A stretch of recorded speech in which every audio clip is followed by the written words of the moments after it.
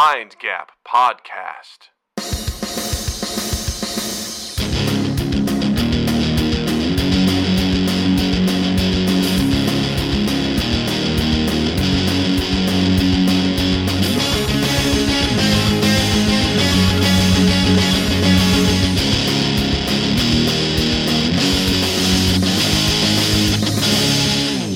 Hey everybody, welcome to Mind Gap Podcast. I'm Doug. I'm Justin. And Doug, what is a ritual or superstition that you have?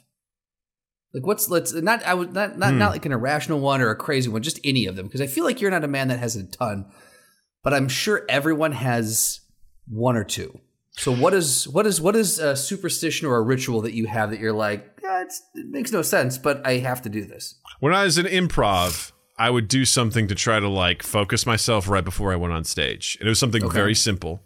It was I'd rub my hands together like this, I'd stretch them out, and then I'd clap. And I'd be like, that was my, I learned that in wrestling where like my coach said, you know, people, when they would have a situation, they would do something physical to be like, all right, forget it. We're focused. We're moving on. Like, let's focus on the moment. Sometimes it was clapping or whatever. And so for me, sometimes I'd be like a bundle of nerves before I went on stage. So like I got in this habit of like, all right, we're going to do our thing before we go on. We're going to rub our hands, stretch them out, clap, and we're in it and let's go. That's what we're going to do. I like that. All right. So, I should have guessed it was going to come from the world of improv because that just makes sense. That there's a lot of any performer or athlete typically has their things that they do to make sure that they're in the zone. Yeah. Yeah. How about you? What do you got? One that I have, it's inexplicable. I have no reason to do it, but every time I get on a plane, I have to, as I'm walking onto the plane, I pat the side of the plane twice with my right hand. No idea. Like, I don't know where it's like. As I'm coming on, you're coming on, like so like you just reach, the door, you lean over someone already sitting down and pat the window, be like, "Good plane." No, yes, exactly. I go, I'm sorry. I love seat 11A. If I could real quick, I'm sorry. Yeah. And if it's a dude, it's even better. If it's a big dude, even better. No, on the outside, as you're walking into the plane, it's like the threshold of the door. Oh, okay. Like the outside of the plane. I can always mask it with like, it just looks like you're kind of steadying yourself as you're stepping over the threshold, but just tap the side of the plane twice. For some reason, I've always done that ever since I was a kid. One of these days, they're like, he's just put a bomb on the plane. Get him! You know? That's why I'm always cautious. I'm like, I didn't do anything. I'm just touching it. Yeah. Like, don't you touch it. Don't you touch Ruby. The ruby of the sky! The ruby of the sky! Get your hands off the ruby! She's too pure for you! You Swedish fuck! I can tell. What the pilots, I can't tell you how many pilots I've had come out of the cockpit right at me. Just yelling. Just like, look at this Swedish fuck right here. Hey, get out the fucking meatballs for this guy! They do accents like Doug does accents. Right? It's incredible. Jag heter Doug, vad heter du? You know? Get out the fucking meatballs for this Swede over here. This Swedish fuck right here. Hey, meatballs. Oh, look at you and your Luke fish. Hey, and your lingonberries. And your socialism. You got some lingonberries on you, kid. I'll tell you that much. To touch this fucking ruby. Touching this fucking ruby and stepping in my fucking plane. You got some lingonberries. The lingonberries on this guy. Oh my God. Every time. Quick update. Last Friday, we played the new Jackbox game. Jackbox Party Pack 10. Had a fucking blast. Maybe my new favorite pack so far. I'm so jealous. We hit all the games. One of them is a rhythm-based game, like Guitar Hero. Sure. Surprised me, was the least favorite of most of the people. Really? A lot of people don't like rhythm-based games, I guess. Also, I can't imagine it was a great streaming experience for people watching. Just okay. Because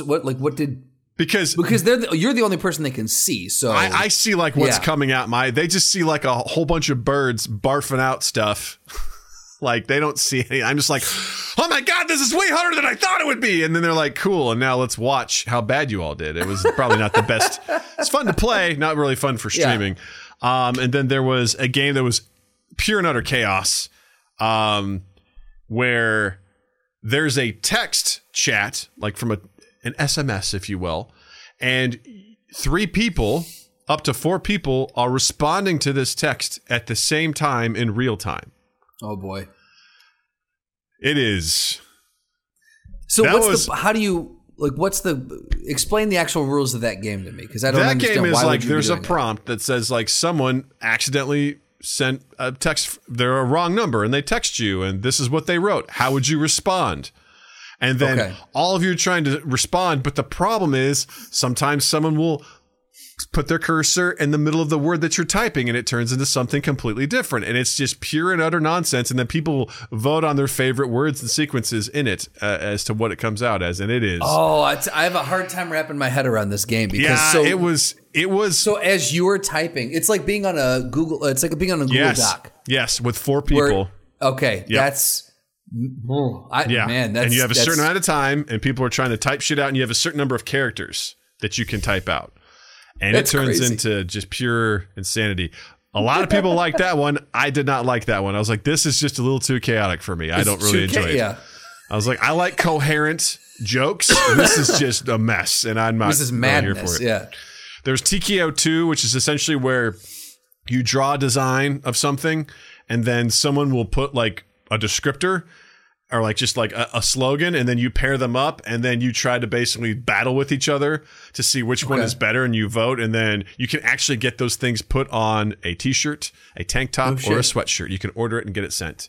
So similar to how you had a few shirts gifted to you. See, that was TKO 1. This is TKO 2, then, which I'm not good at drawing, and we have a couple really good artists that were playing, so it was definitely very, very interesting. And then what else was there? There was one that was just, it was a cool trivia game, but it deals with time. So it's like they would give you a range on a timeline, and it'd be like the year the Titanic sunk. It's like 1870 to 1945, and you had to try and put the year that you thought happened. And the closer you get, the better. You want the lowest score possible. It's like golf. Right. So the closer you get to it, the better that it is. And it's just a whole bunch of like time stuff, and then it'll be like, we're time traveling. It's like, check out this thing from the 80s. It's like, it would give you some sort of reference to the 80s, and you have to try to guess the right answer from that. The 90s. That sounds like and the a fun 2000s. game. I feel like I could dig that. Really game. Fun. I'm thinking as far as like safe for work games that I like to pull out, that would totally be one I would play out and be like, this would be really, really fun to do. It's very, very interesting. Yeah. And then there was one that I really enjoyed that I wish we would have had time to play again. It's where you are given a prompt for something. For me, it was we did 2 different rounds. I was a beach volleyball player, and they would ask you questions like, what, you're going to prom, like, what is what's your theme for your prom? And you would type it out. And then you would see everyone else's response, and then it's like, all right, there are 3 places to put yourself. Pair yourself up with the people that you think match who you are. And you're like, based on the responses, you're like, so there'd be another beach volleyball player that you'd have to... there's a category, but you don't know what the categories are. So you're like, well, I'm a beach volleyball player, but then this person says this, so should we all be in one spot? But the trick is, there's 2 categories, and there's 1 rando. And the rando doesn't have a category. And you're trying they're just typing anything. They're like, I think I fit here. They're like, do you? And you, at the end of it, you have to vote who you think is the odd one out. Oh, no. And if you're right, everyone gets points. That person doesn't. But if that person survives that, then they get the points. And so it was almost wild. like Among Us meets like Spyfall. Among Us meets Guess Who meets Spyfall. Yeah. It's a weird amalgamation. Because part of it is like you don't know for sure. You're like, wait, am I the odd one out? Because also the first round was pretty straightforward. It was like basically people associated with food. There was Olympic sports, and then there was Wolf, who was like a dreamer. Like, and then the next round it was like things you can eat, things you can drink, and then Brie. But the things you could eat were things like I was corn.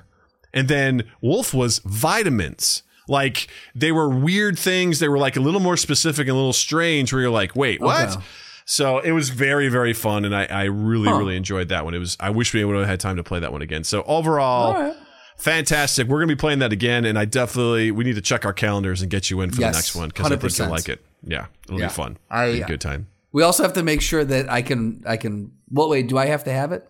You just need to have an internet browser, buddy. That's all you need. Okay. I just want to make sure that it's not either or 64-bit, 32-bit, compatibility thing with this fucking Mac. Okay. Nope.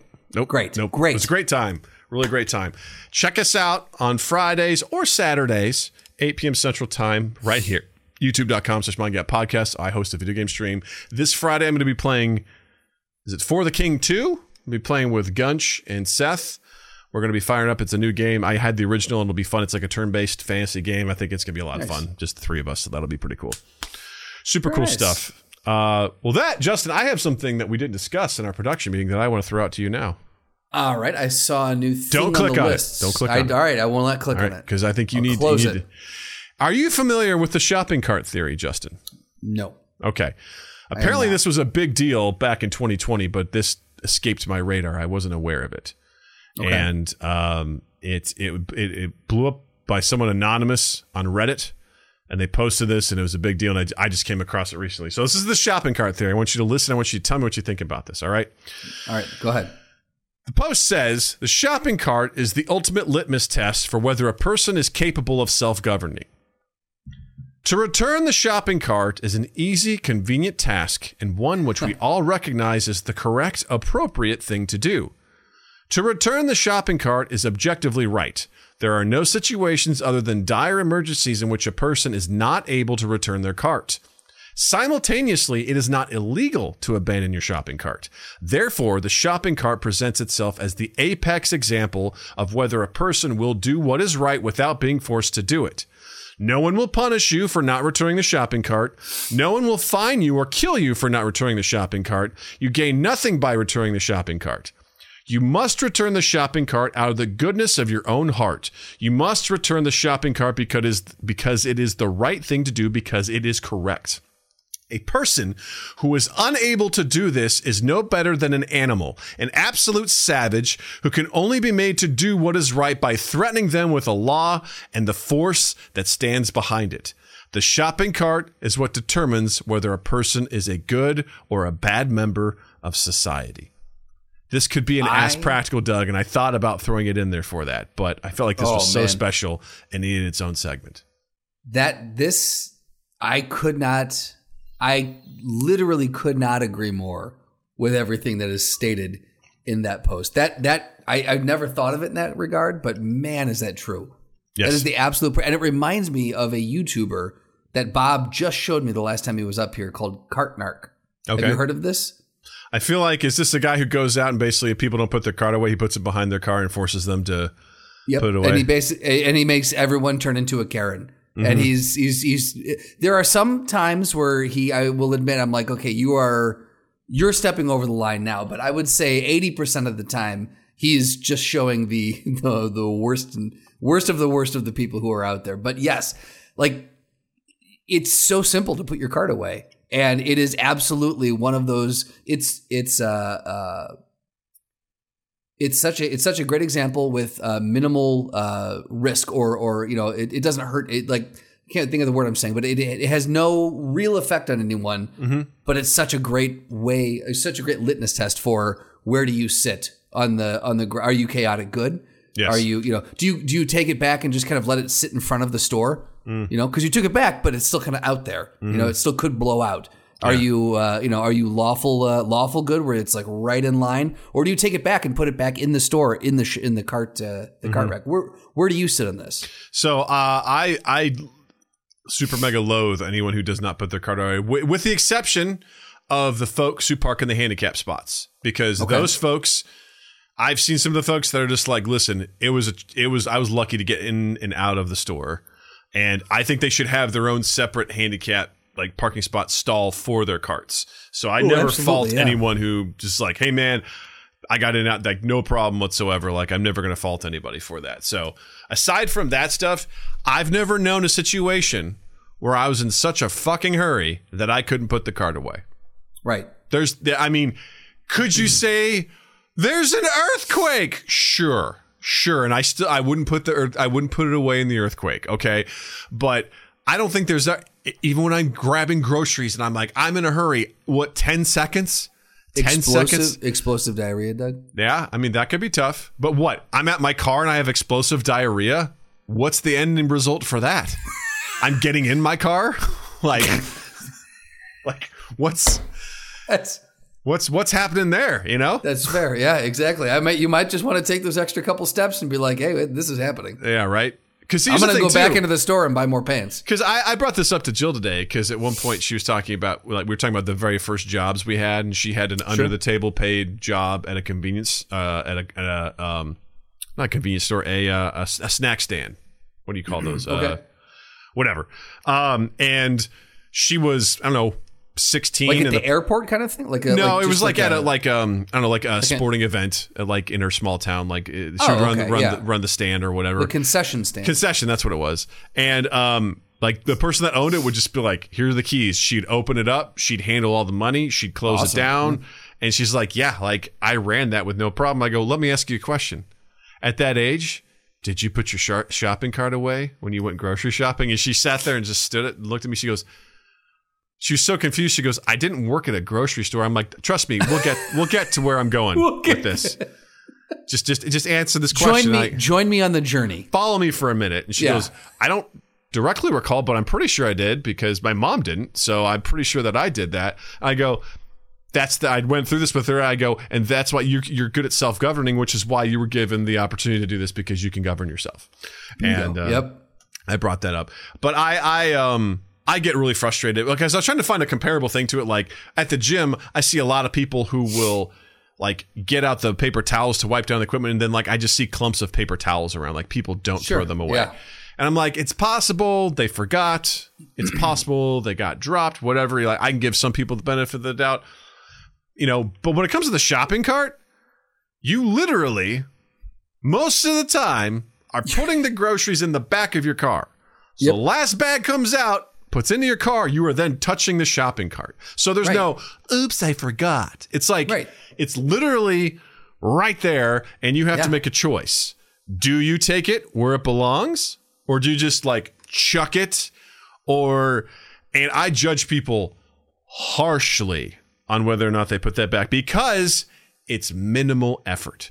Yes. It's some of the most minimal effort you'll ever have to put out to put that cart away. Yeah. It's just the easiest thing to do.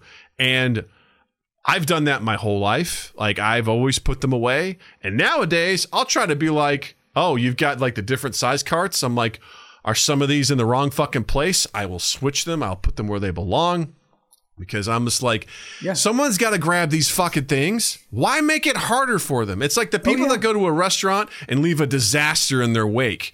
And I'm like, why would you do that? Like, someone has to clean that up. And if it's like, well, that's their job. It's like, did you have to make it harder for them? Right. Like, if I'm at a restaurant and I get just even some crumbs around the side of the plate, you'll see me sweeping them up and putting them back on the plate. I just feel bad. I'm like, yes, it is. Someone's paid to clean this table, but at the same time, I don't need to actively produce work for them. No, they've got enough. They're gonna bust the plates. That's enough. You know. Yeah, I've pulled into parking spot, like into grocery stores lots, and there's just a cart in the middle of a parking space. I'm like, congrats! No one can park there now. Way to go, asshole! Like. I have to get out, move this, then get back in. I'm in the middle of the lane now, and I'm potentially backing up other. It is the utmost insult to society if you do that. Yeah. I used to work at the Container Store in Chicago, and absolutely, and so we would have to every once in a while we'd go. Now, if you happen to be someone who partook in tobacco products at that time, what a wonderful way to get out and have your smoke break. Go walk the parking lot and do that, but. Middle of the winter, if you didn't smoke, it was a pain in the ass if you got that job because you're going out and you're just walking the parking lot looking for dumb dicks, some asshole who left their cart all the way on the other side in crate and barrels section. And you've got to, it says the container, so you've got to pull that back and now you've got to march it all the way back in. And I'm like, this was unnecessary. This was absolutely unnecessary. There are stalls staggered throughout the lot that for your convenience, that will go. I don't need to go and wrangle one by one throughout the parking lot. I got to give kudos to Aldi on that one because they have that shit figured out. Where it's like, you want a cart? You got to give us a quarter. And you want to put this back? We'll give you your quarter back. But you gotta do this, and that shit gets corralled real easily. Like people know exactly where to get them, and they're right at the front of the store. And I'm like, who would have thought? Funny? All it takes is a quarter. I was gonna say, isn't it funny how just such a nominal value of money is enough to have people literally invest in the process. Mm-hmm. And it's amazing that it doesn't have to be, you don't have to pay me $1 or $10. Like it can be a quarter. And that simple act of giving up something and you'll get it back. Mm-hmm. It's amazing what it does in the psyche. Yeah. I don't know. It's the same thing like when I see litter.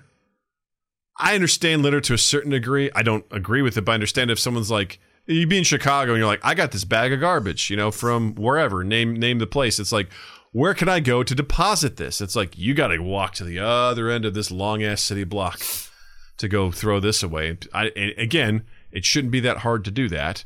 Right. But I get why people are like, I'm not fucking doing that, It's not right, but, I see. I don't see why they do that because something that I've noticed, like here in Grand Rapids, is there are so few, and it's too much to my chagrin. Like it really bothers me. There's so few public trash cans. Like they usually are around the bus stops and they're in front of some public parks, but like they're not like it's not just on like every corner, every other corner like it is in Chicago. So coming from that to here, I was just like, well, where the fuck does everyone? If you're just out and about, you've got something to throw away.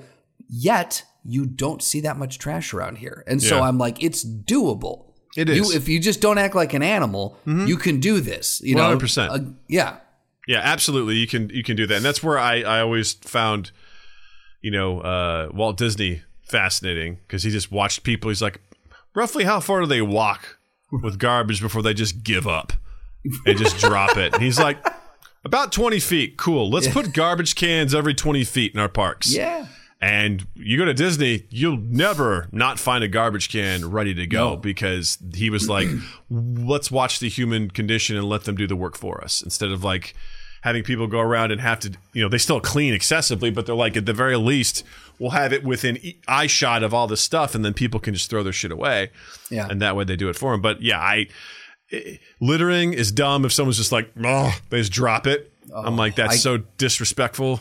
And it's taken everything in my power walking behind people, just watching them. If they've, how many times in Chicago you've been walking behind someone and you just see them drop their hand. They're doing something up here and they drop their hand, and sure enough, something falls to the ground. It has taken everything in my power in my time in Chicago to not pick that up and go, I'm sorry, you dropped this.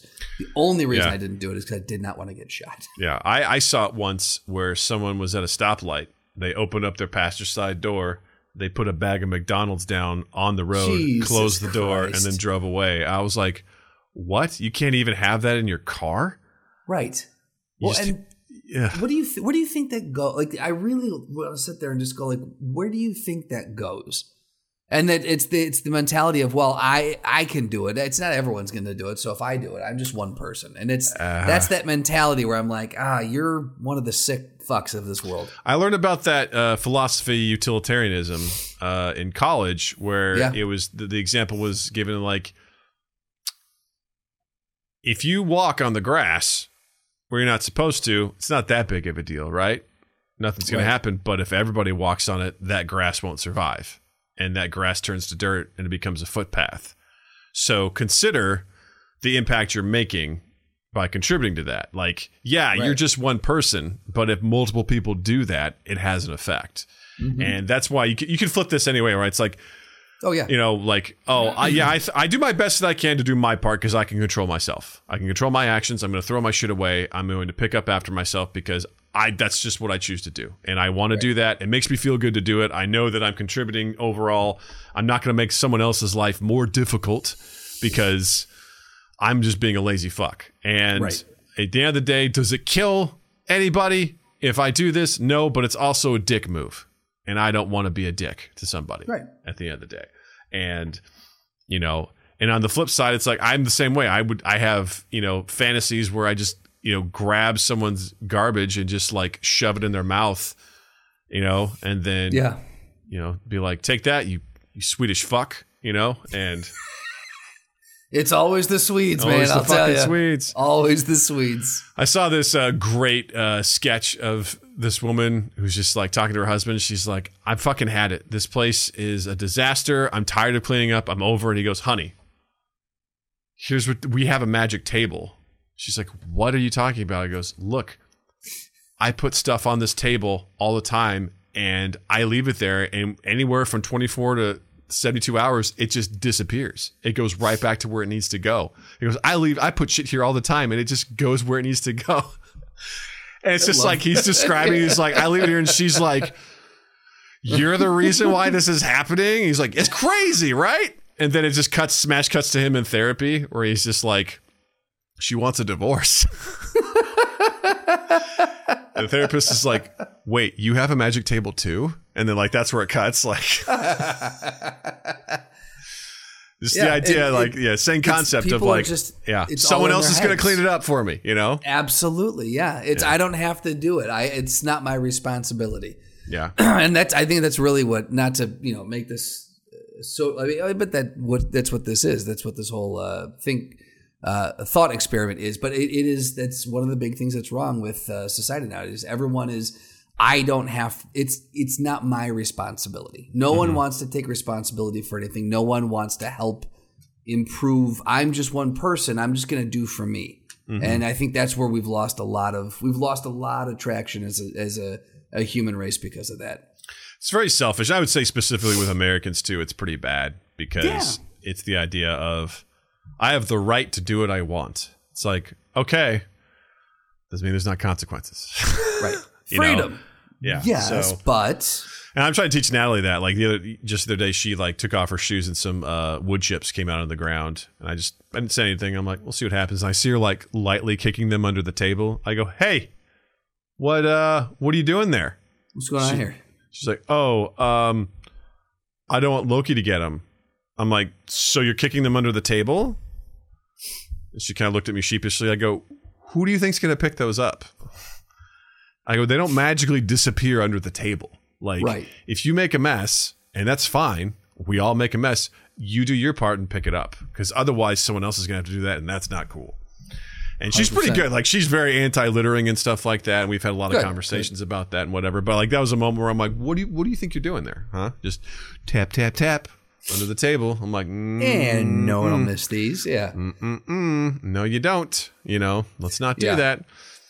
So yeah, it's important that we try. It's again, folks, minimal effort here. Okay. Right. If you're one of the people that doesn't put their shopping cart away, I would challenge you to do it. It's not that hard. It's not going to take you that much time, and we all need the steps, okay? Yeah. We can do it, all right? Park closer to a shopping cart corral. That's what I do.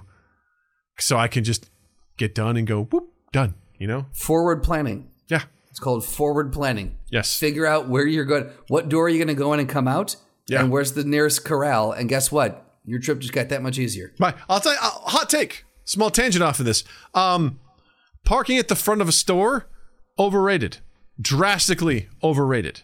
Oh, it's so it's needlessly busy up there. Yeah.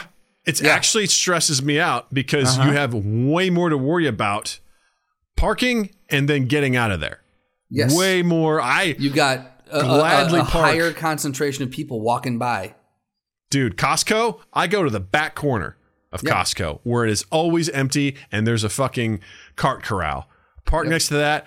More than happy to walk, get extra steps in, and just, I'm like, no problem. I do not give a shit. I see people circling, trying to get that perfect spot. And I'm like, listen, if you need to be that close because you have a disability, fucking go for it, man. I'm all here for you. I support you. You do you. If you are not that person, take the extra steps, pal. You could, we all could use them. All right, it's not that big of a deal. The people that hunt for that stuff, I'm like, I hope it's worth it. Yeah, no, I'm in the same boat as you. Like, if there's, you'll see like the consolidation of cars, and then like one spot, more cars, two spots, maybe one or two cars, and you can see it start to open up. I have no problem going to the very end of that. I don't need to find those one or two spots in the middle of all those cars. Go to the end. Park right in, and there's still people who I came in behind who are still trying to find a spot. I'm like, guys, There's a shitload pick here. It's all good. Don't worry about it. Just find a spot and go. You're going to be fine. Yeah. I promise. I promise. So let us know what you think about the shopping cart theory. Yeah. Are you on board with it? Does this truly the apex example of whether or not you can self-govern and whether or not you're a good human? Sound off in the comments. Let us know. I'd love to hear from you. We'd love to hear from you and your thoughts on it.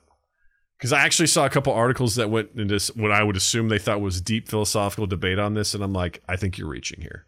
I think you're overthinking this.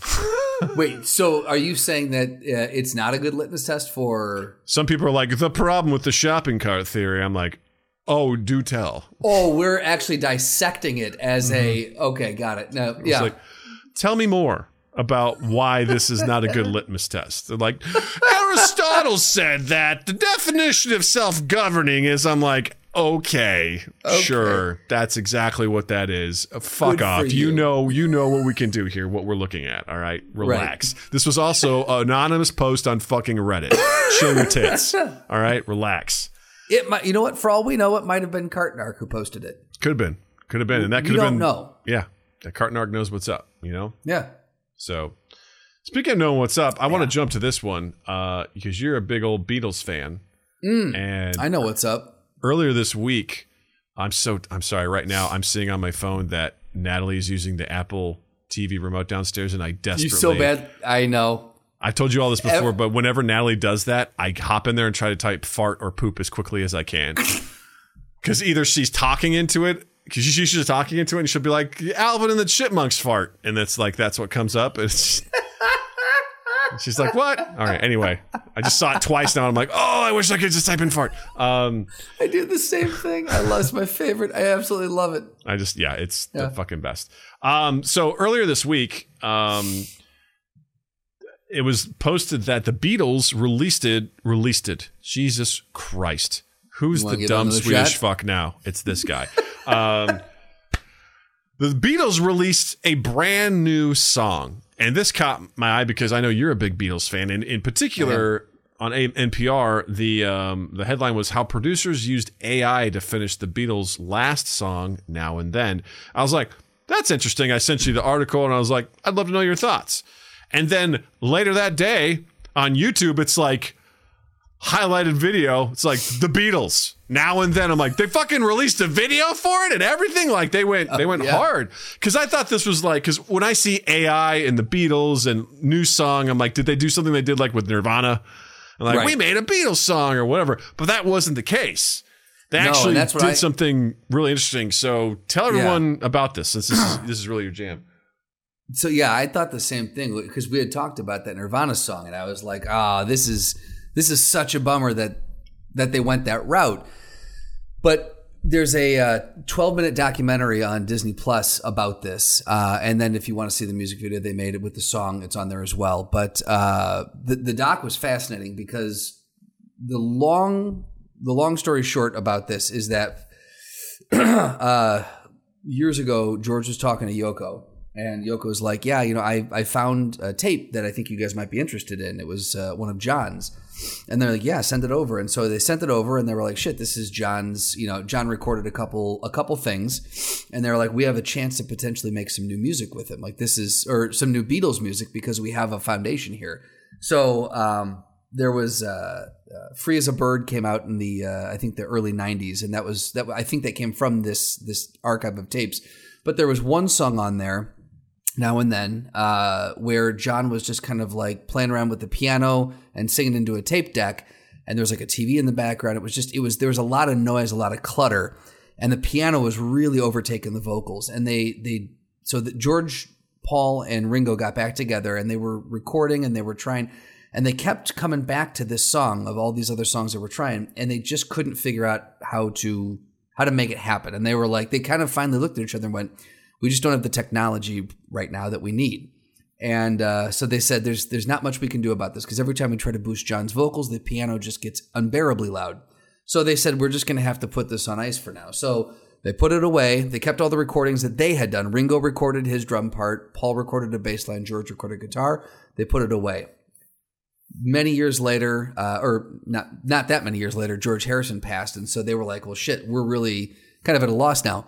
And then the early 2000s or early 2020s, Peter Jackson started fucking around with a lot of this archival footage to do the Get Back documentary series for Disney Plus. Peter Jackson, spares no expense and does, the top of the top. So he created this program, this AI program that can lift different frequencies and separate them into their own tracks. So he was when he was doing the Get Back stuff, Paul was like, "Hey, have a look at this tape that we've had sitting in a closet for decades now." And about a couple months later, Peter Jackson sent back, he goes, "Here you go. I think this is what you're looking for." And Paul played it, and it was John's voice, isolated and crystal clear high quality. And Paul was like, "Oh, shit, we could do this now." And so he and Ringo got back together. They'd saved the guitar line that George had originally played. Paul overdubbed another guitar solo in the vein of George. Ringo re-recorded his drums, Paul re-recorded his bass, and they went and met with. So George Martin was the producer for most of the Beatles albums, and back in the day, and he orchestrated and performed a lot of the string components of the Beatles stuff. So they went to Giles Martin, George's son, and they said, "Hey, can you, in the vein of your dad, can you put strings on this track?" And so they literally kind of in the family had a new Beatles track that was able to be produced with all four Beatles and the unofficial fifth Beatle, the Martin family, playing on this song, which was spectacular and sanctioned by Yoko and Sean, one of John's sons. And that's really where my first hang-up was going to be. I was like, how do they know John better than most people knew John, but how do you really know that this is what he would have wanted?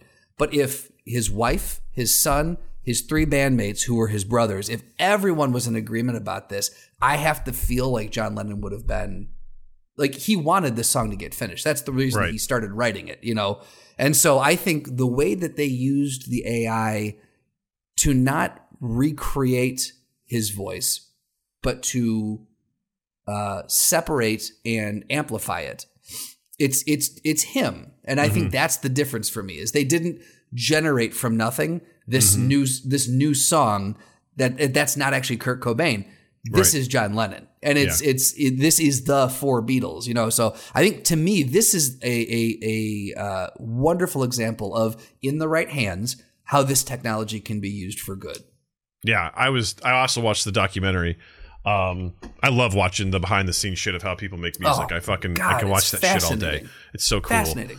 And two takeaways. One, dude, the audio visual editing studio they have set up at fucking wherever Peter Jackson is, I was like, basically a movie theater screen in front of you as one of your screens as you're editing shit. I'm like, and that board they had, I'm like, what is happening right now? Yeah. I want to edit on that thing. I mean, you walk in, it's like this nice dark room, and it's just like this giant fucking screen, and they're like going through and editing. I'm like, yo, not a bad place to spend your day. I was like, that's pretty cool. And if you're in there, I'm sure the speakers and stuff are like top notch, so you can hear everything that's going on like perfectly. That was good. Second takeaway, I didn't realize Paul McCartney played bass. I always thought he played guitar.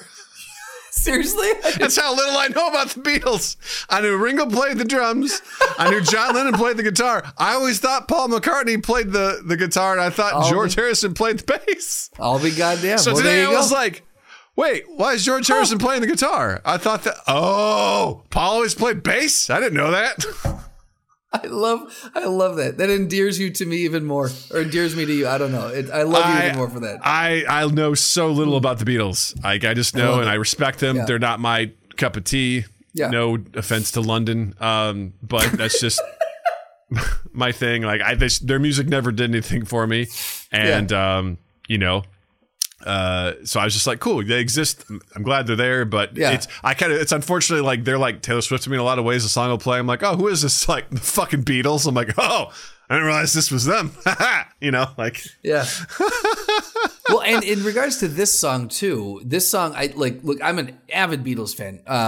This song is good. It's nothing special. Like I think what makes it magic for me is the journey this song took over 45, 50 years. Like the journey of this song to get made. That's where the special sauce is. Like this is, and also the fact that the Beatles, when they were recording, they were pushing the bounds of fucking with technology and like, well, what can we do? How can we make this even weirder? And let's loop this. And what if we do, like, it was all these crazy things. They loved playing with cutting edge technology for recording. I feel like this is right in line with the DNA of what that band was, you know? I 100% agree. The fact that all four Beatles are on it, the journey that was there, and the fact that it's made with this emerging technology, to me, that's what makes the song fun. The song itself it's a fine song, you know? Yeah. Like it's not one of their best songs, but it's cool because it is, in theory, the last Beatles song that will ever come out. Too bad John couldn't write a banger on his way out, huh? You know what I mean? No, in all seriousness, like I thought it was really cool in that, like you said, I think you broke it down perfectly in that this isn't, we're going to feed in 1,000 hours of Beatles stuff and then had this AI generate something. It was, you know, the other three were working on it, and then they were able to lift the vocals of John, literally John singing. They put them in there, and they essentially were able to record over a span of decades to finally put this thing together. And with the tool of AI able to do that, which, by the way, what a fantastic tool to basically kind of like scary in that it can kind of create stems of anything that it listens to, right? Like you could feed it into a song and be like, isolate the drums, isolate the guitar, isolate, and it can kind of just be like retroactively be like, here are the stems for, which are, here's all your tracks. I don't know what it stands for, but I know it's like, those are like kind of like the master individual tracks for a song. Sure. And to have those is like a coveted thing. And I know there's a guy, he's been on Your Mom's House podcast. He talked with Tom Segura on an episode. He broke down, like he had the stems for a Beastie Boys song. It was What You Want.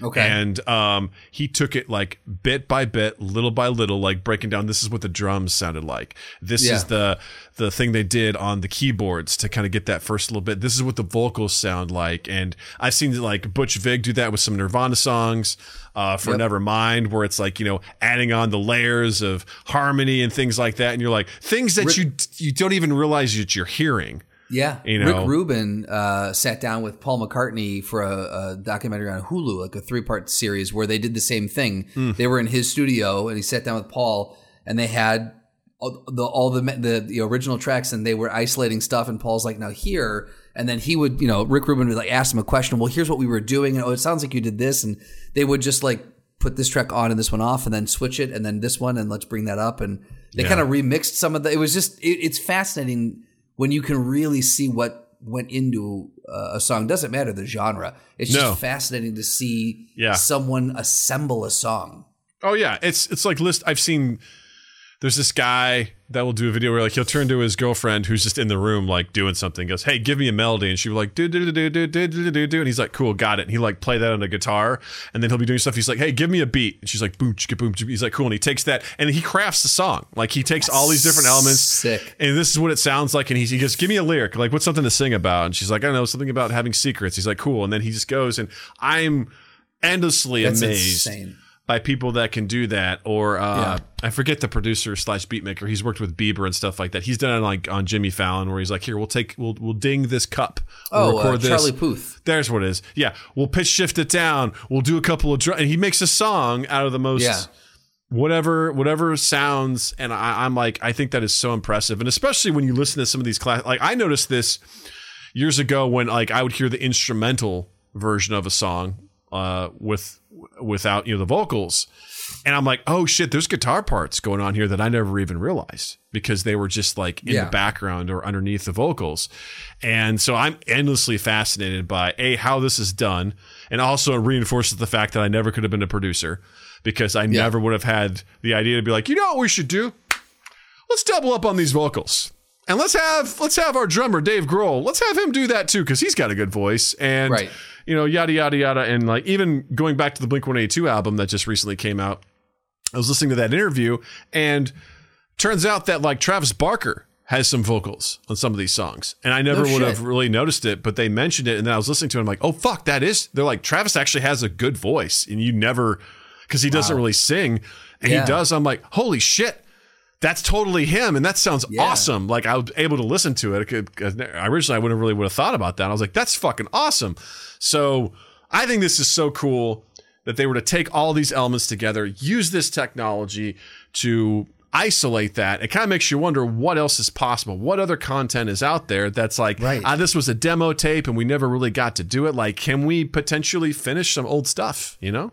Yeah, I think I think it all comes down to it's got to live in the right environment, because in this environment you had John's estate and the original 3 members of the band who were all on board doing this. I think it gets dicey when you're talking about, you know, you find someone who's been gone for, like, if you found, I don't know, like some demo tapes from Chubby Checker, and you're like, okay, he's been gone for forever, you know, like, is this truly how he would have wanted this to go? Like, that's where it starts to get murky for me. Yeah. But in this instance, it was something that was like, wow, perfect storm of, you know, kind of all the consent that needed to be there was there, you know, outside of the actual person, but you couldn't get closer to that person than the people who were still around. This was probably the perfect example of how this should get done. With all the appropriate folks. I don't know if you're going to find a better example of this. I'm sure there is, but, you know, like... Yeah, but I'm not saying you can't do it with other...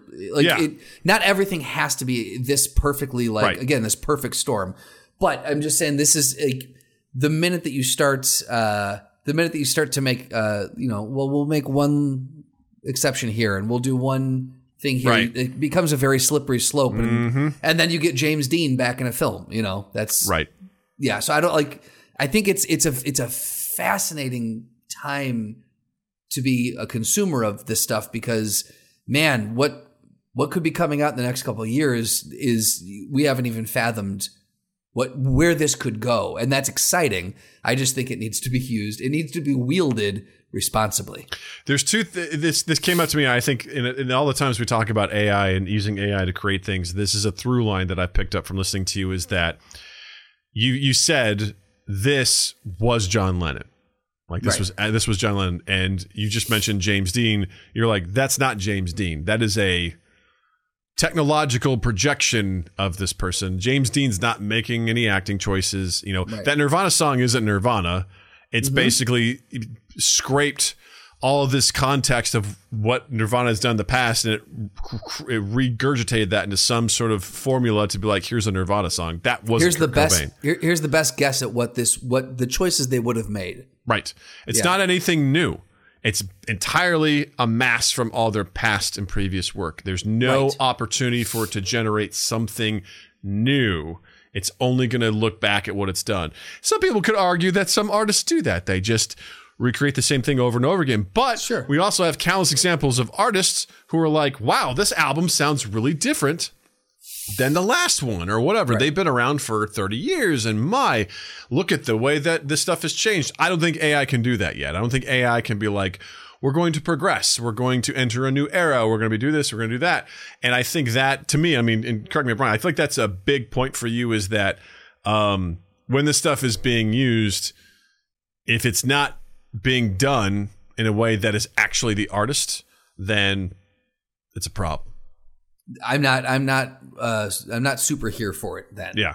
I feel like you need artist, if not artist consent, you need explicit, somehow it needs to be tied back to the original artist in a very explicit way. Either like they were like, yes, when I'm dead, here, finish this, and here, I would really like this to be a piano forward album. And it's like, okay, well, we know kind of like what his wishes were, and he said to do it, so we're gonna do it. You know, I just think we're gonna feed, like the Nirvana thing, we're gonna feed in all these things, and we're just gonna get a new Nirvana song. No, you're not. So it had nothing to do with the artist. I think the artist has to be intrinsically tied to the project somehow. I think it's a great experiment.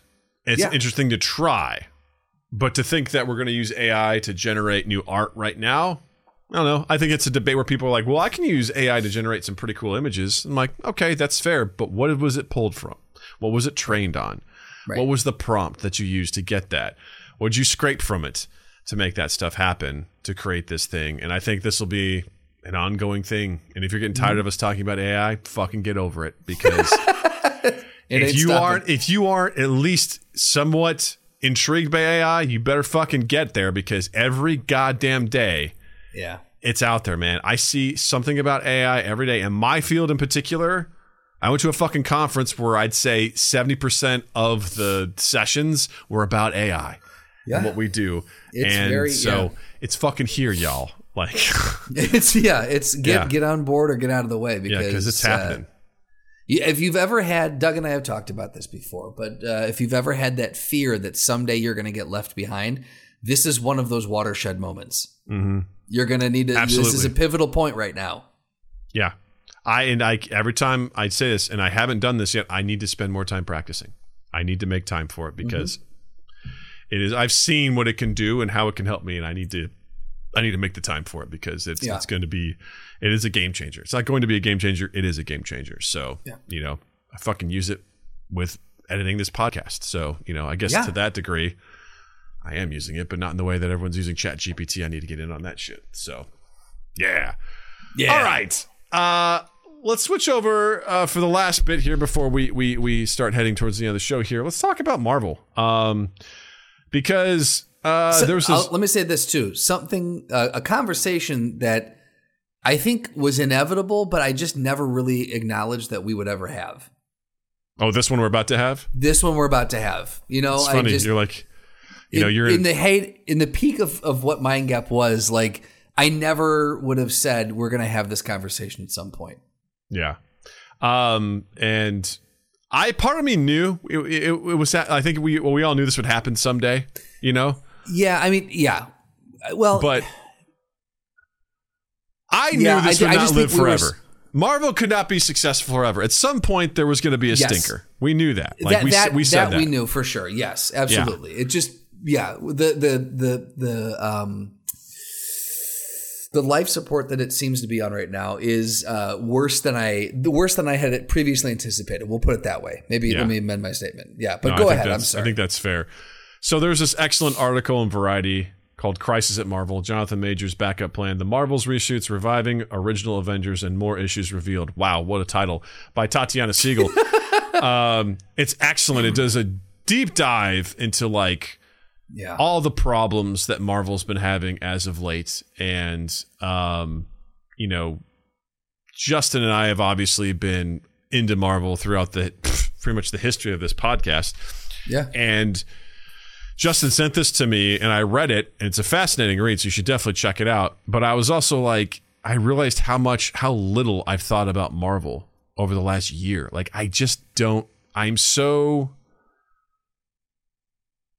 wouldn't say disappointed. I'm so disinterested in whatever they're putting out there. And I love the Infinity Saga. I will always love it. That will always be grade A, top-notch shit. Nothing, no complaints about it. I loved it. And I always said, as long as we have that, it'll be great. And whatever comes after is either going to be a cherry on top, it'll be extra gravy, or it will fall off, and it's fine because it will still never tarnish Infinity War or the Infinity Saga that we had. Right.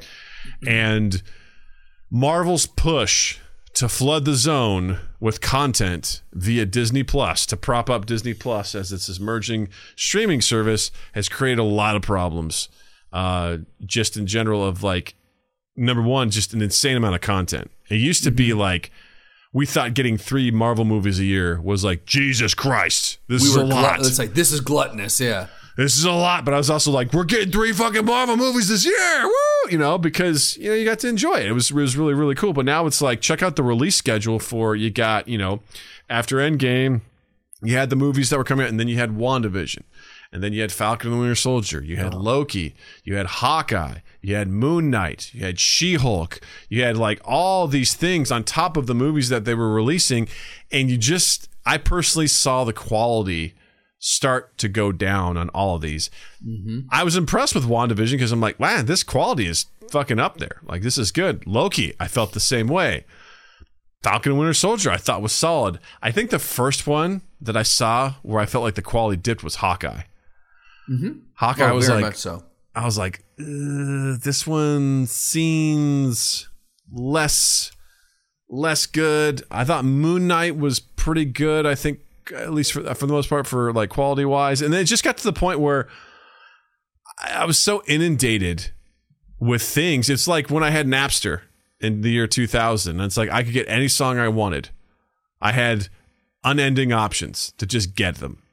And now it's like, here's all this Marvel content. I was like, I kind of like the scarcity of it. I kind of enjoyed I got to wait a year before I see what happens with Endgame, you know? Or we've got something in February, something in June, and we got something in November, and I'm hanging on. I'm waiting for those dates. This is going to be great. I'm going to watch this movie. It's going to be awesome. And I just feel like we've diluted things now. And part of the struggle, too, is that these are mostly new characters or they're new ideas. And there's nothing wrong with that, but it's just exhausting to be like, welcome to this new character. I'm like, oof, here we go. So let's just kind of look back at Phase 4 real quick. Mm-hmm. So it was between 20, and I'm just looking on Wikipedia here, but between 2021 and 2022, we had for films Black Widow, Shang-Chi, The Legend of the Ten Rings, Eternals, Spider-Man No Way Home, Doctor Strange, Multiverse of Madness, Thor, Love and Thunder, Black Panther, Wakanda Forever. So that's 7 films. Mm-hmm. And we had TV series, WandaVision, Falcon Winter Soldier, Loki Season 1, What If Season 1, Hawkeye, Moon Knight, Ms. Marvel, and She-Hulk Attorney at Law. That's Forgot about Ms. Marvel. That's 8. So that's 15 things. That's 15 things in the span of like 2. Let's be generous and say 3 years. That's a lot. Plus Werewolf by Night, right? Which wasn't it's not like in there, but Werewolf by Night, and then the Guardians of the Galaxy Holiday Special, and then they did a I Am Groot Season 1 shorts. Which was like 5 or 10 short films about Groot. So let's round it up and let's just say it was like fucking basically 20 things, you know, like more or less. Yeah. So you have your production studio just hammering this shit out. Yeah. You've got visual effects people that are stretched to the max with all this content, and you see the visual effects start to dip. You know, you've got all this stuff that just starts to take a hit, and it just starts feeling like the quality is diminished. And a lot of what's out there, and it's really depressing to see this stuff come out because there's been more misses than hits, unfortunately, in this season, the last 4 and couple 5. Years. Yeah, it's been really, really difficult. I mean, the fucking Secret Wars. Did you mention that? No, so technically, Secret Wars came out. They're counting that in Phase 5. Fucking, I don't even know the phases anymore. Ant-Man and the Wasp: Quantumania, Guardians of the Galaxy 3, The Marvels, Deadpool, Captain America: Brave New World, Thunderbolts, and Blade are the films that they're slating for 5, and that happens between 2023 and 2025. So and Blade has been pushed way the fuck back because there's been all sorts of fucking problems on that movie, which I'm like, well, that doesn't bode well. Right. Mahershala Ali, I think, is on the cusp of leaving that, which would be really unfortunate. Because like, didn't the article say something about he didn't like the fact that the story couldn't get locked down? Yeah. Like the story's been rewritten an insane amount of times. Which is never a good sign. No, absolutely not. And for television series in 5, we've got Secret Invasion, which, was such a forgettable series.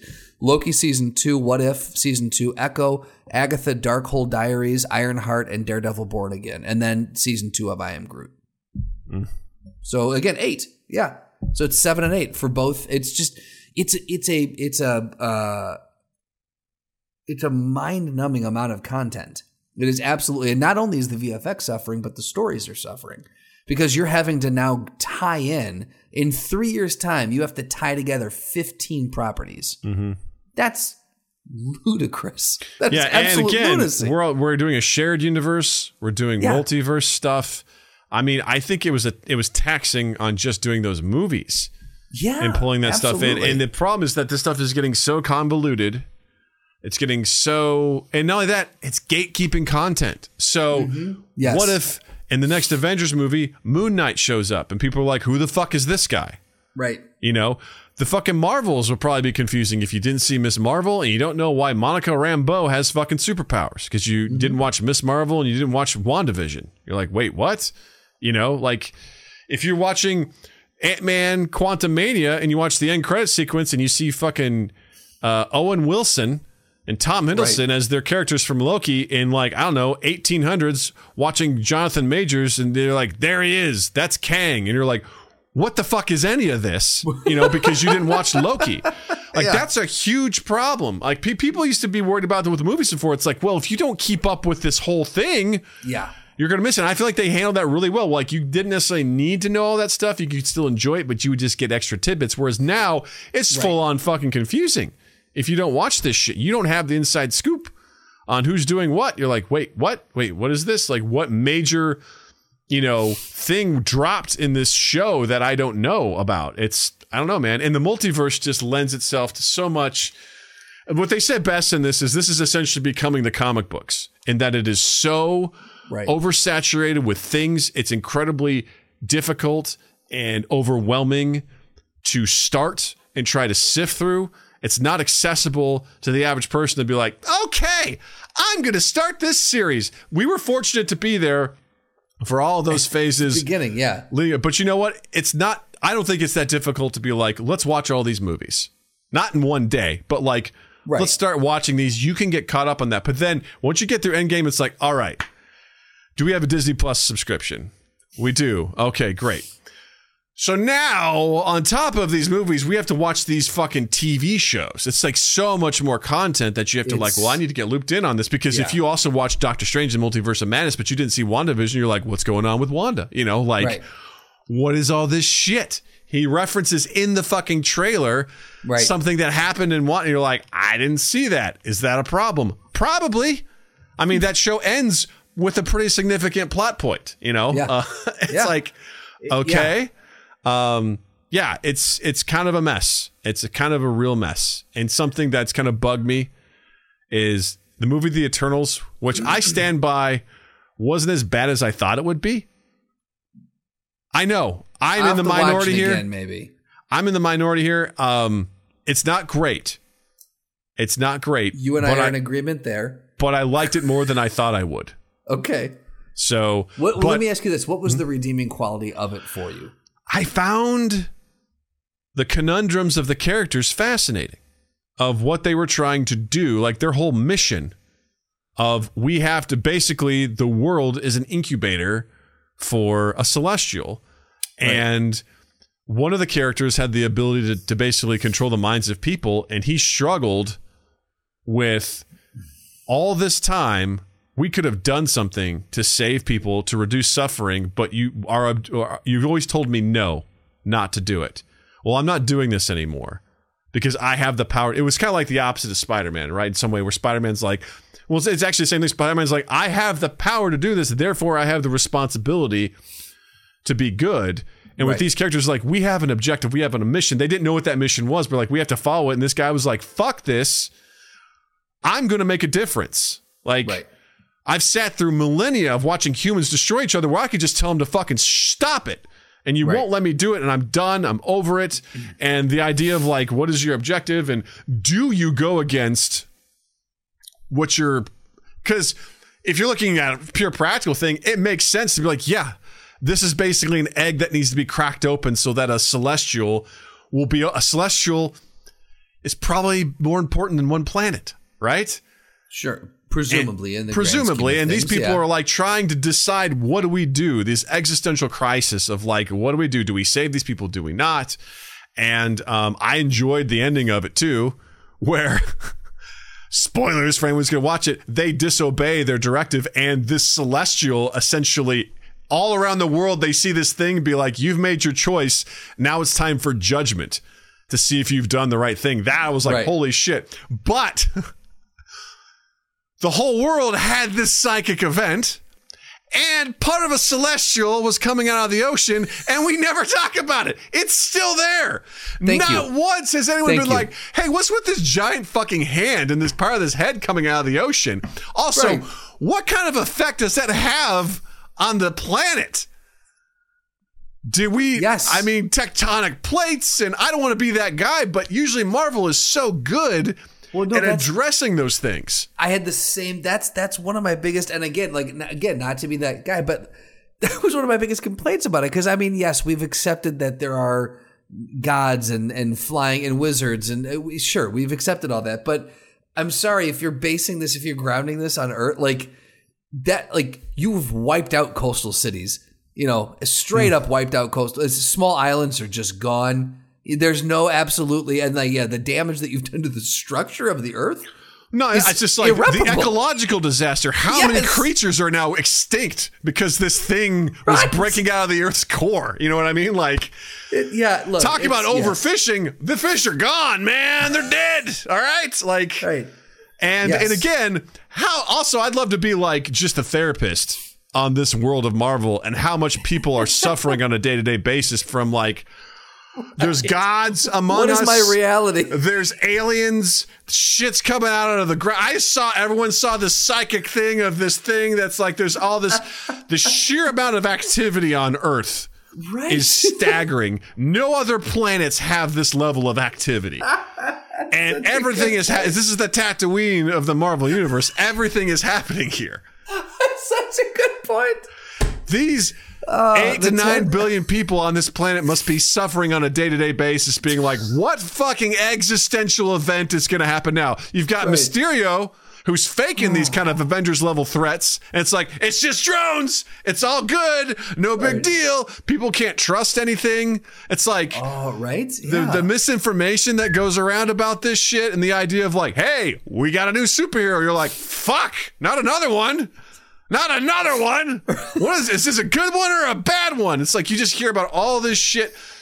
Even with Moon Knight, there's this goddamn guy that's serving the goddess of death that's judging people as to whether or not they should live or die based on their sins. Are they in balance?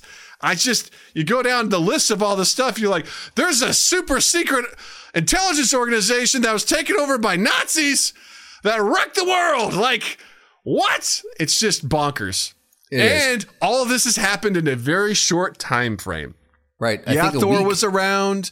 Sure, you had the Tesseract around. You had Hydra around. But the Eternals were here, sprinkled, but super active.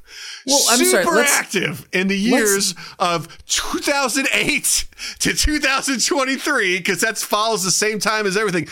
These past 15 years must be a nightmare in that universe, an absolute existential nightmare. Doug, we're missing one of the biggest things that happened to these people is that half the population just straight up disappeared and then came back. Yeah.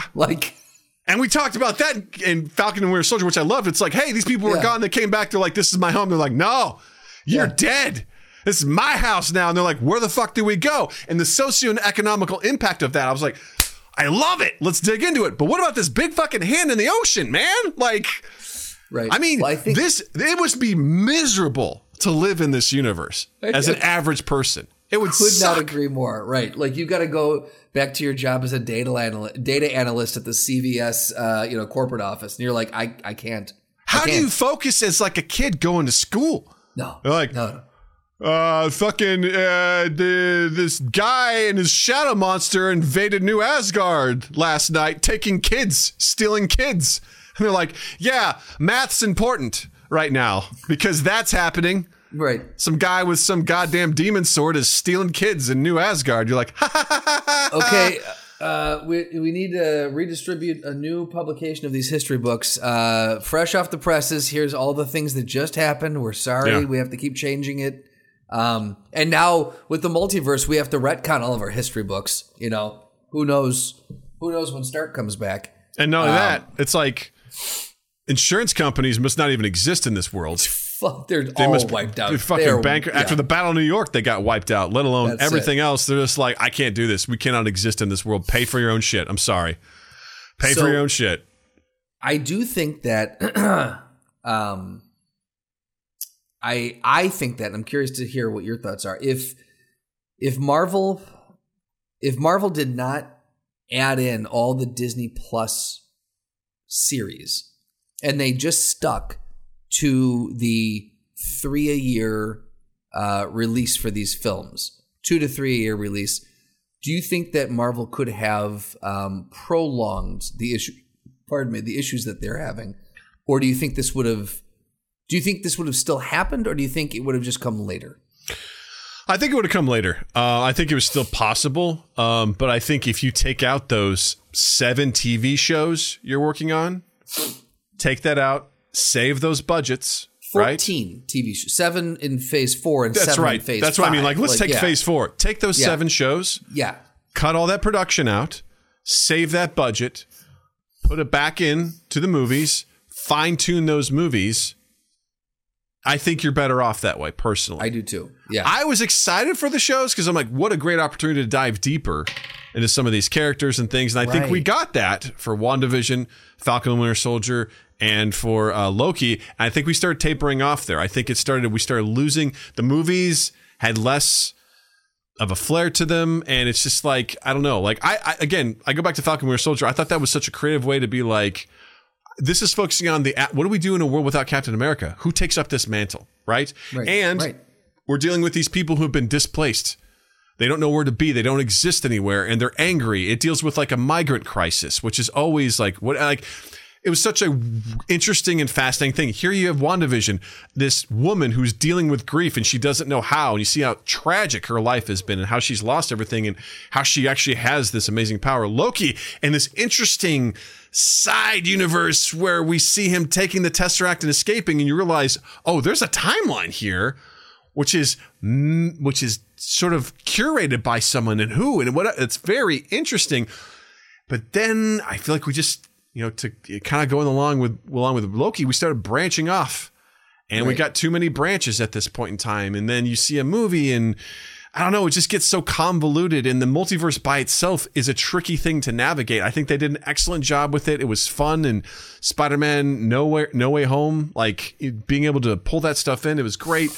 But I think it's just gotten really messy, and I think part of it is it was done to boost a brand, the Marvel brand. Yeah, and absolutely.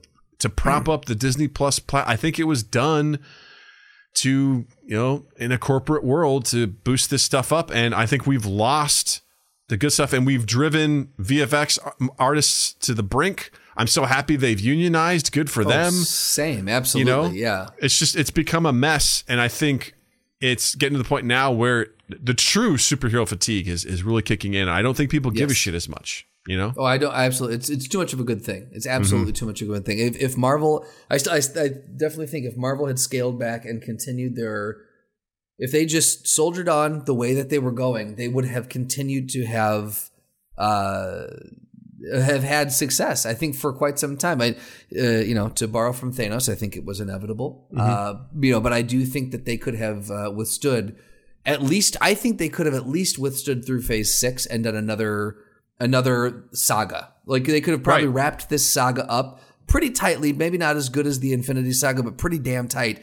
And then, I think maybe after that they would have started to see some faltering, but they pulled, what they did? Ironically, they pulled a DC and they just tried to do too much. They just tried to shove way too much down your throat. And that's why it's never worked for DC, and that's why it's not working with the. And look, Marvel's not the only one that's having issues with VFX and things like that. Like, look at The Flash. Like, it was a fun film, but man, those VFX were just dog shit. Yeah, absolute dog shit. So everyone's just they're being tapped, and you're not going to get. You and I know from what we do, if the more that is being asked from you in a shorter amount of time. Doesn't matter how much money's thrown at the money doesn't fix the problem. It is time and resources, straight up. Yep, that's it, and it's 100%. Everyone's being taxed. And if I was a VFX artist, quite frankly, I would not want to say I worked on this movie, because that's not a good representation of what my work is. I can do better than that. No. I just wasn't given the ability to do it. Yeah, that would piss me off. I agree. It pissed me off. And you know what, Justin? It's not practical. It's not practical. Thank you. Fucking got there, didn't we? We did. You got the questions, we got the answers. All you do is ask.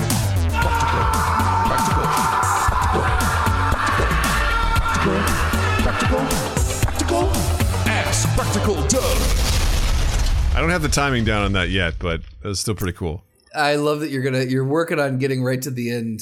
Yeah. That's fantastic. I'm a fan of the remix. I'm not going to lie to you. Thank you. So if you've never been here for Ask Practical Doug before, Practical Doug is a tiny Doug that lives inside of Big Doug, and he guides Big Doug on all of life's quests through its quandaries and its questions.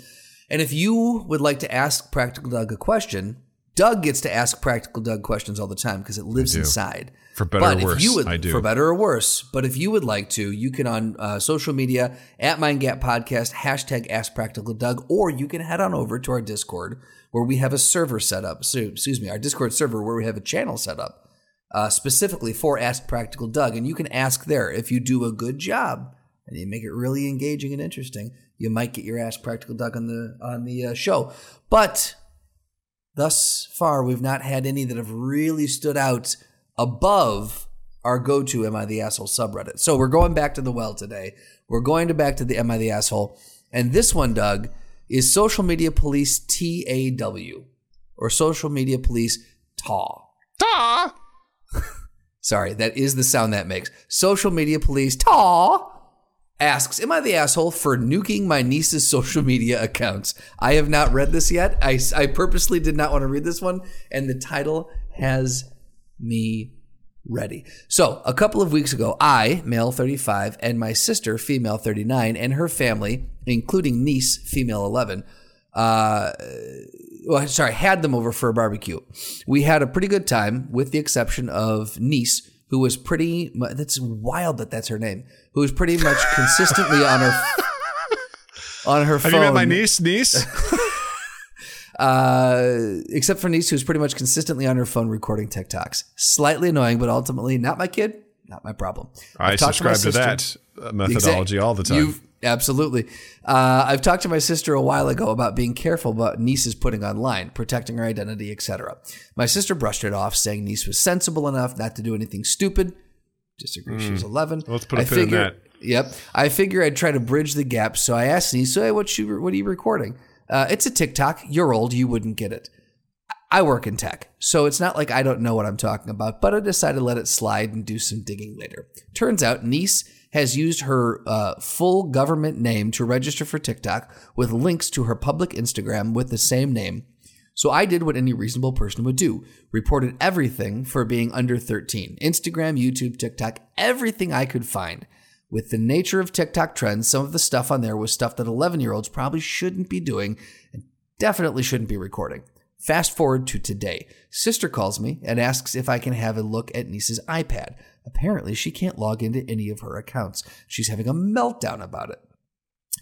Put a pin in that sentence, too. Mm-hmm. I talked her through it and quickly became apparent that the accounts are blocked and asking for an ID. I'm in two minds of whether to tell her it was me that reported the account or just tell her to submit the ID knowing it'll get niece permabanned. So, am I the asshole for nuking my niece's social media? This is a tough one. Because I feel like, to go back to Falcon and Winter Soldier, he's out of line, but I think he's right. He's right, exactly. Like, I do think he's an asshole for doing this because, hey, not your kid, I think not your problem. It comes back to that. You know, like that is not, he's meddling and stuff. Listen, I'm not saying he's wrong for doing it. He's just an asshole. Right. Because I agree with the philosophy, because that's the thing is, what this boils down to is, what's your philosophy on this? I wouldn't want Natalie now or Natalie at 11 having unfettered access to YouTube, Instagram, and TikTok. Like, they literally have restrictions on there. You have to be 13 to access some of those social media platforms. She's not 13. So straight up, it's in violation of the user terms of service. Right. Yeah. Like, I think here's the thing. He may be doing her a solid in the short term, but it's not going to solve the problem.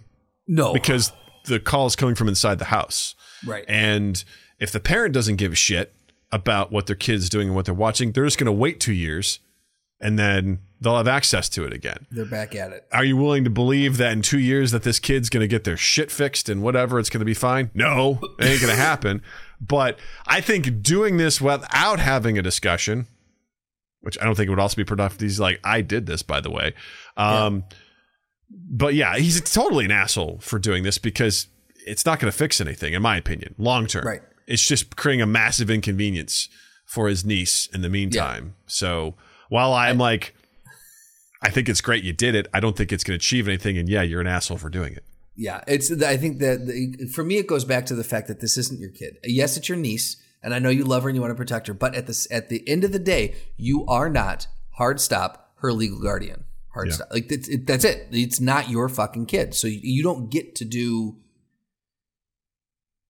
Well, see, you don't get to police her like this. Now, at the same time, if a random person was like, "This girl's 11," and they did that, would they be an asshole for doing that?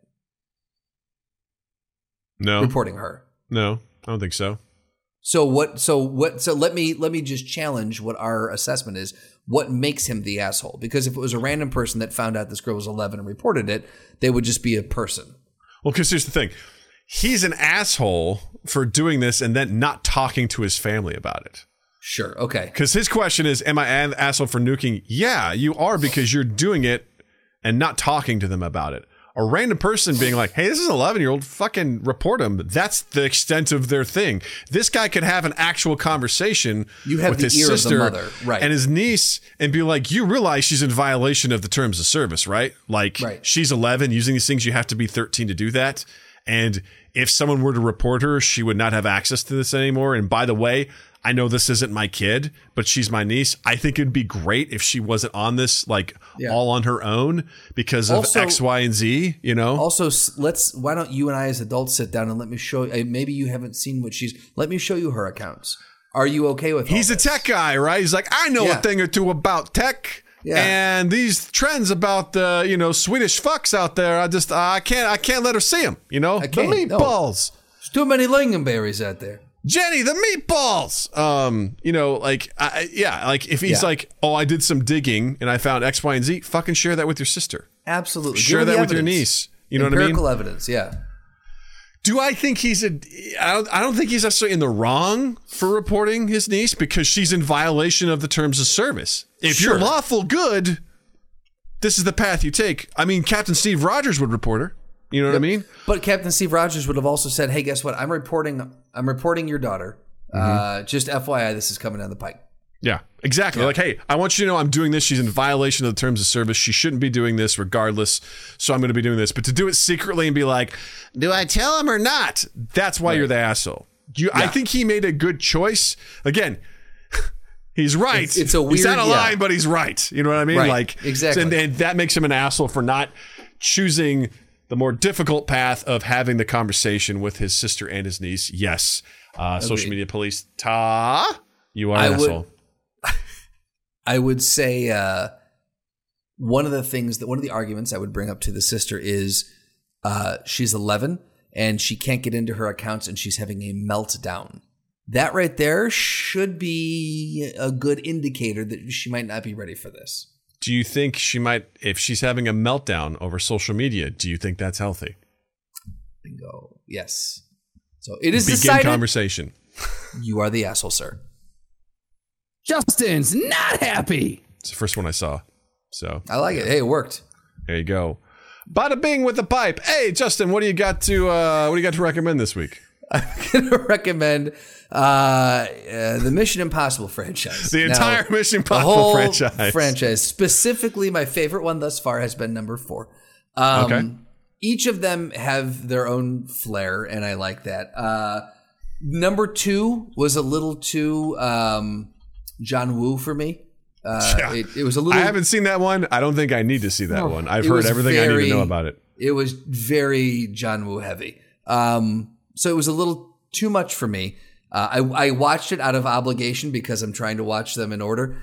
Number 1 was very dated, but I'll say it was. There was an article that I had read. It said Mission Impossible, the first one, had no business looking this good, or had no business being this good of a movie. Agreed. And they broke down the different, like the 3 different.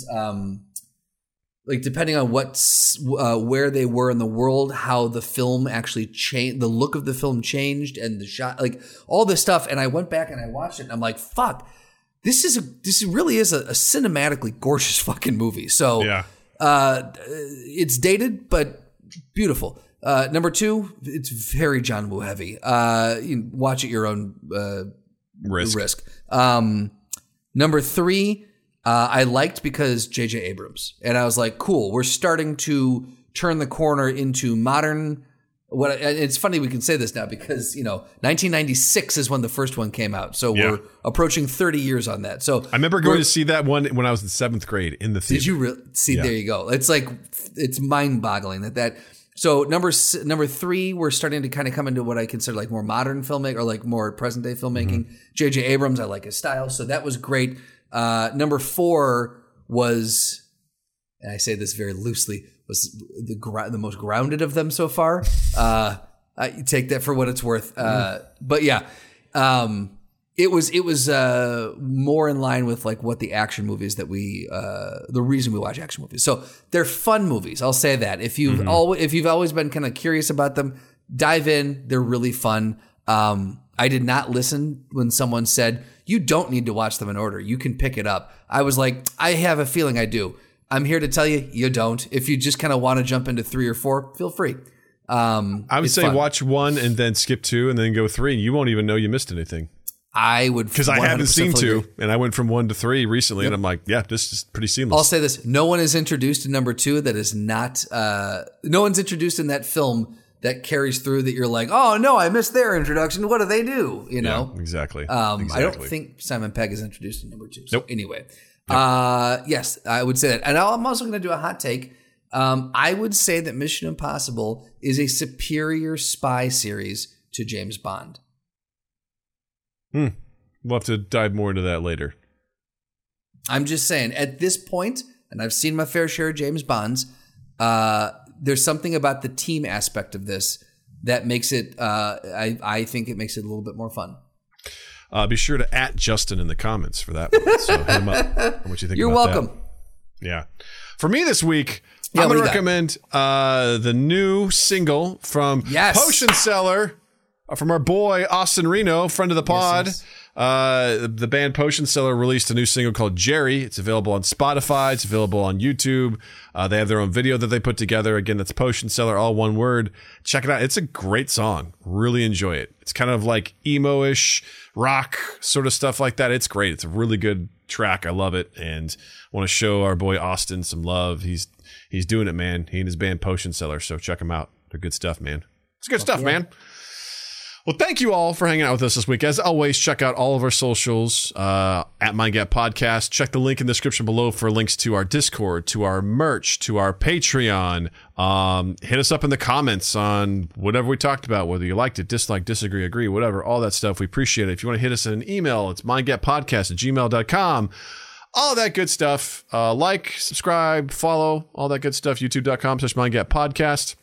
Be sure to check out Justin online as well. On Instagram at Justin_Michael, spelled Mikel. It is the fun way of spelling it while you're in the online realm. Any platform where you can find and consume quality podcasts, you will find us. Go ahead and subscribe, rate, review, share, like, whatever the hell you can do on there. The big one that we ask you to do is sharing, because it is caring. Let people know we exist. That's how we stay alive. TwoEastEighth.com, TwoEastEighth on all social media, LoveAndImprovFilm.com, and LoveAndImprovFilm on Instagram. All right, gang. Well, thanks for listening. Thanks for watching. And with that, I'll say, Justin, thank you. Douglas, thank you. And thank you again to everyone who's listening and watching. And you all have a dandy fucking week. Mind Gap Podcast.